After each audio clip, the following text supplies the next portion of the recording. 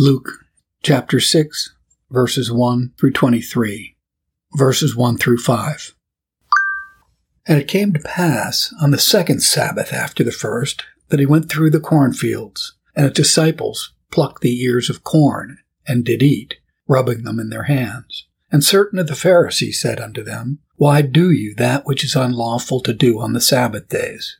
And Jesus answering them said, Have ye not read so much as this, what David did, when he himself was a-hungered, and they which were with him, how he went into the house of God, and did take and eat the showbread, and gave also to them that were with him, which it is not lawful to eat, but for the priests alone. And he said unto them, that the Son of Man is Lord also of the Sabbath. Burkett notes, in the former part of this chapter, we find our blessed Savior defending his disciples from the clamorous accusations of the Pharisee for breaking the Sabbath day, because they plucked the ears of corn and rubbed them in their hands in order to satisfy their hunger. Or note 1, the great poverty, the low estate and condition of Christ's own disciples in the world. They wanted bread and were forced to pluck the ears of corn to satisfy their hunger. God may, and sometimes does, suffer his dearest children to fall into straits and to taste of want, for the trial of their faith and dependence upon his power and goodness.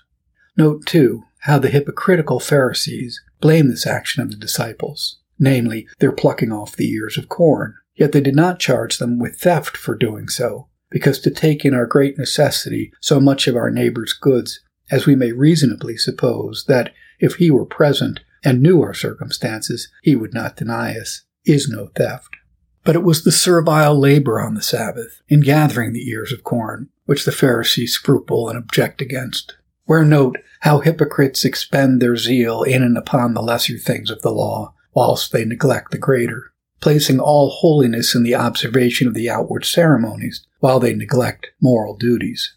Note 3, the argument with which our Savior defends this action of his disciples. It is taken from the example of David. Necessity freed him from fault and blame in eating the consecrated bread, which none but the priests might lawfully eat. For in case of necessity, a ceremonial precept must give place to a moral duty.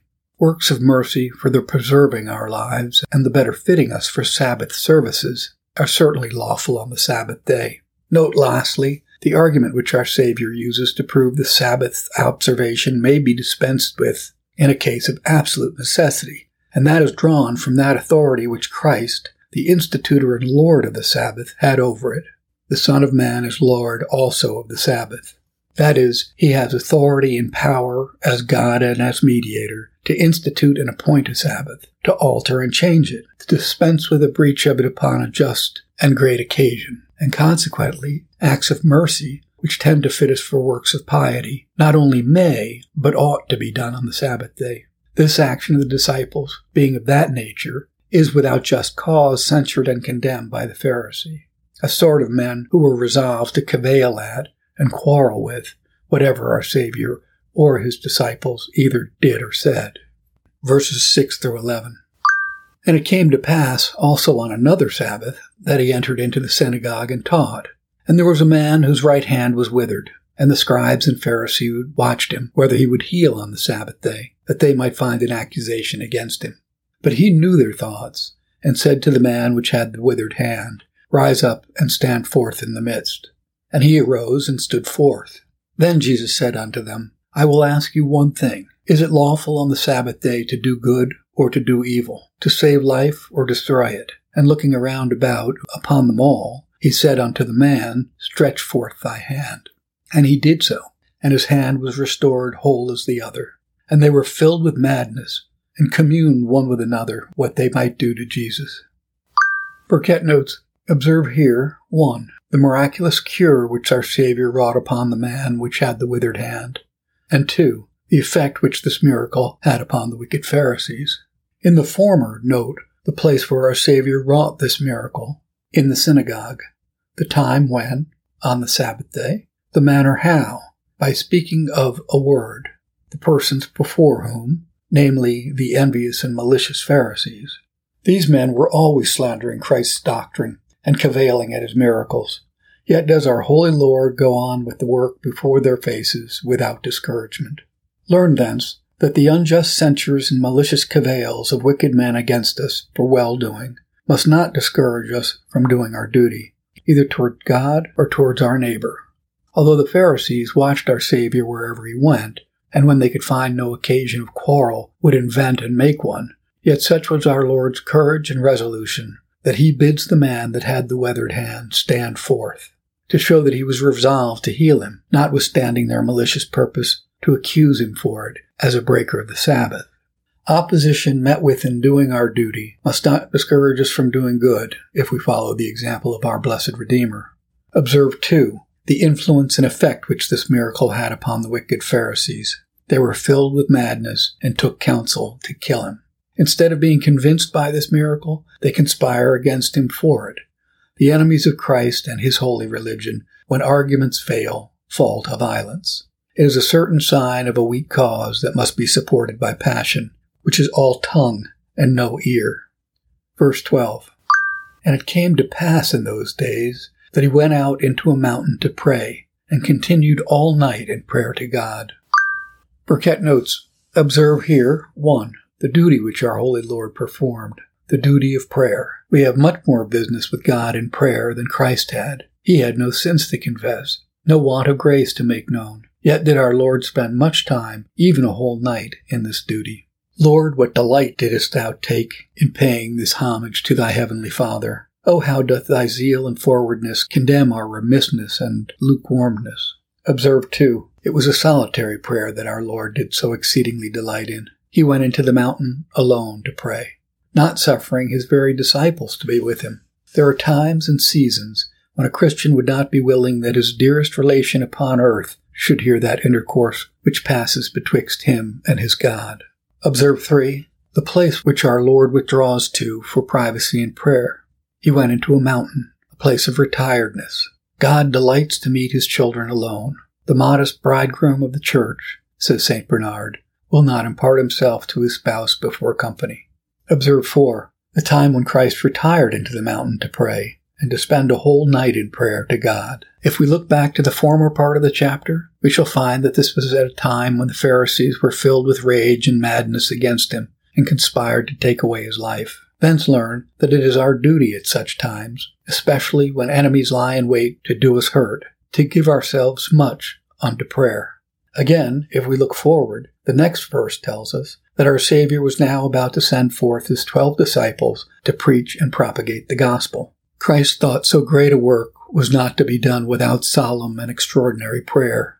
Accordingly, he spends a whole night in prayer to God upon that occasion, leaving herein a most instructive example to his church, to continue with prayer at all time, but then especially to abound in it when persons are to be set apart for the momentous work of the ministry, that they enterprise it with extraordinary dread and caution, not with aspiring but tremendous thought, for who is sufficient for these things?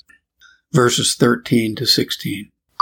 And when it was day, he called unto him his disciples, and of them he chose 12, whom also he named apostles, Simon, whom he also named Peter, and Andrew his brother, James and John, Philip and Bartholomew, Matthew and Thomas, James the son of Alphaeus, and Simon called Zealot, and Judas the brother of James, and Judas Iscariot, which was also the traitor.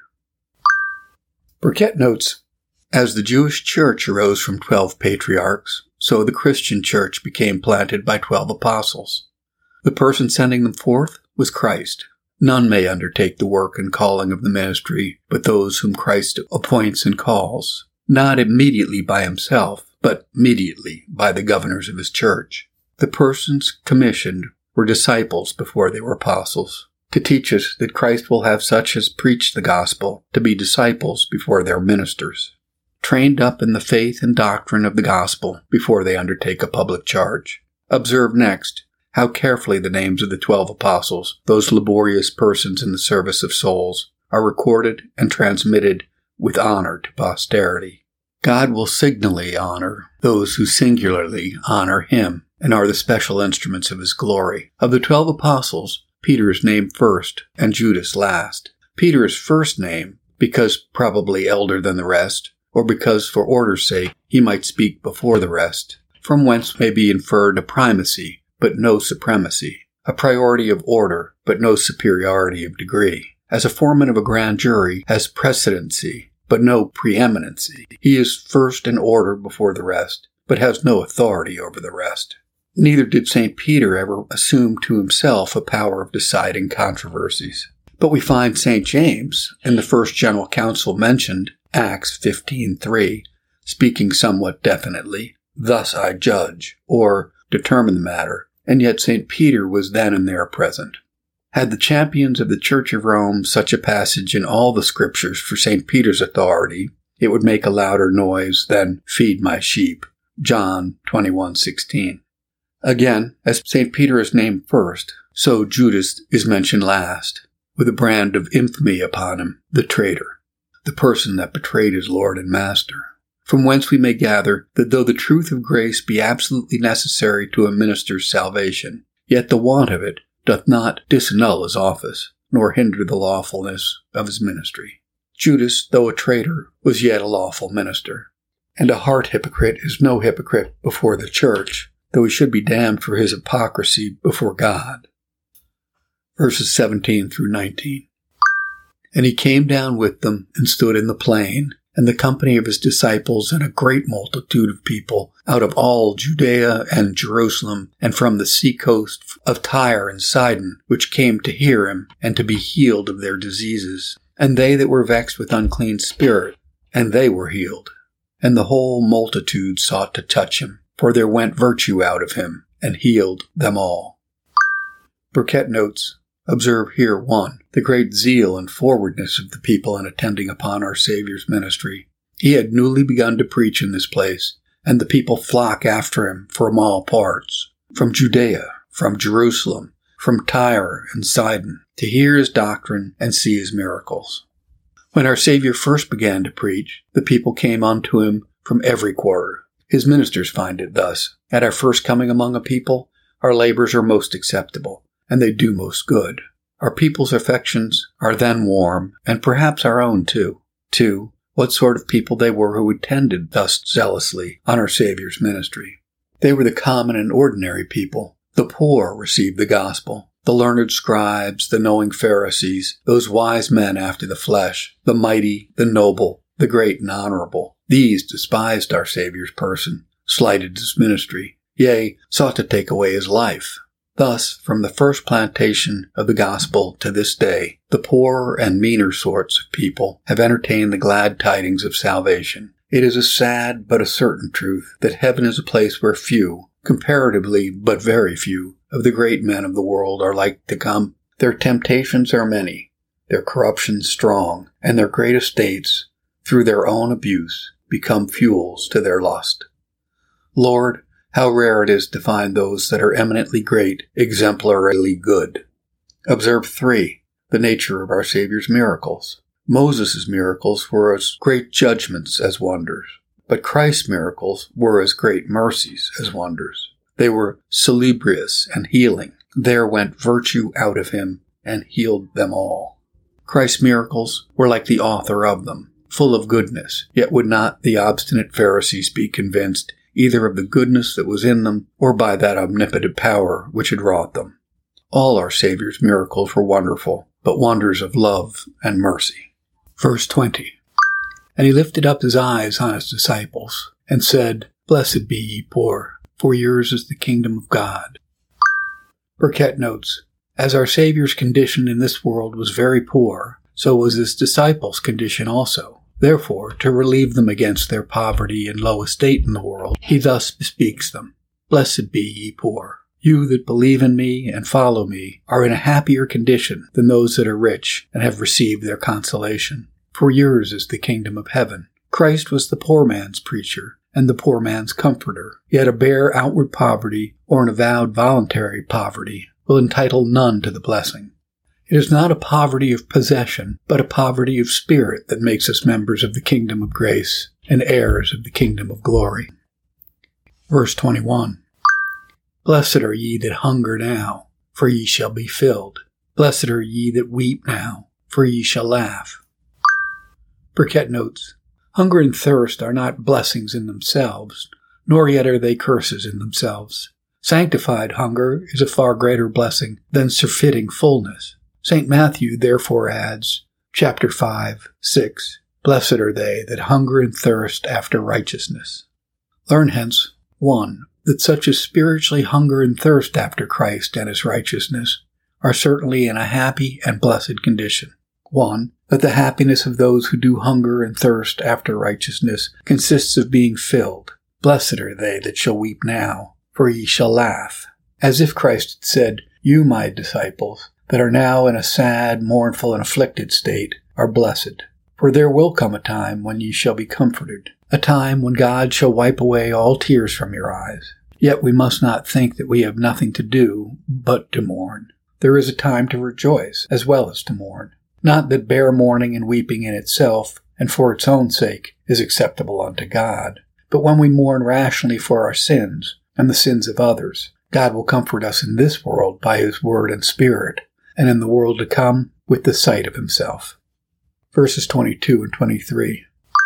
Blessed are ye when men shall hate you, and when they shall separate you from their company, and shall reproach you, and cast out your name as evil for the Son of Man's sake. Rejoice ye in that day, and leap for joy, for behold, your reward is great in heaven. For in the like manner did their fathers unto the prophets. Burkitt notes, Observe here the sufferers described, the disciples, and their sufferings foretold. Ye shall be hated, separated, and reproached. Hatred of Christ's disciples is the bitter root from which persecution grows. Where there is hatred in the heart, no wonder that reviling is in the lip. And as the disciples of Christ then were for his sake hated, reproached, and cast out of the Jewish church, so now such disciples as will cordially embrace and steadfastly hold fast the faith delivered by our Savior must expect and prepare for hatred and persecution, to be separated from civil society, excommunicated from church fellowship, and all this by them who shall call themselves the guides and governors of an infallible church.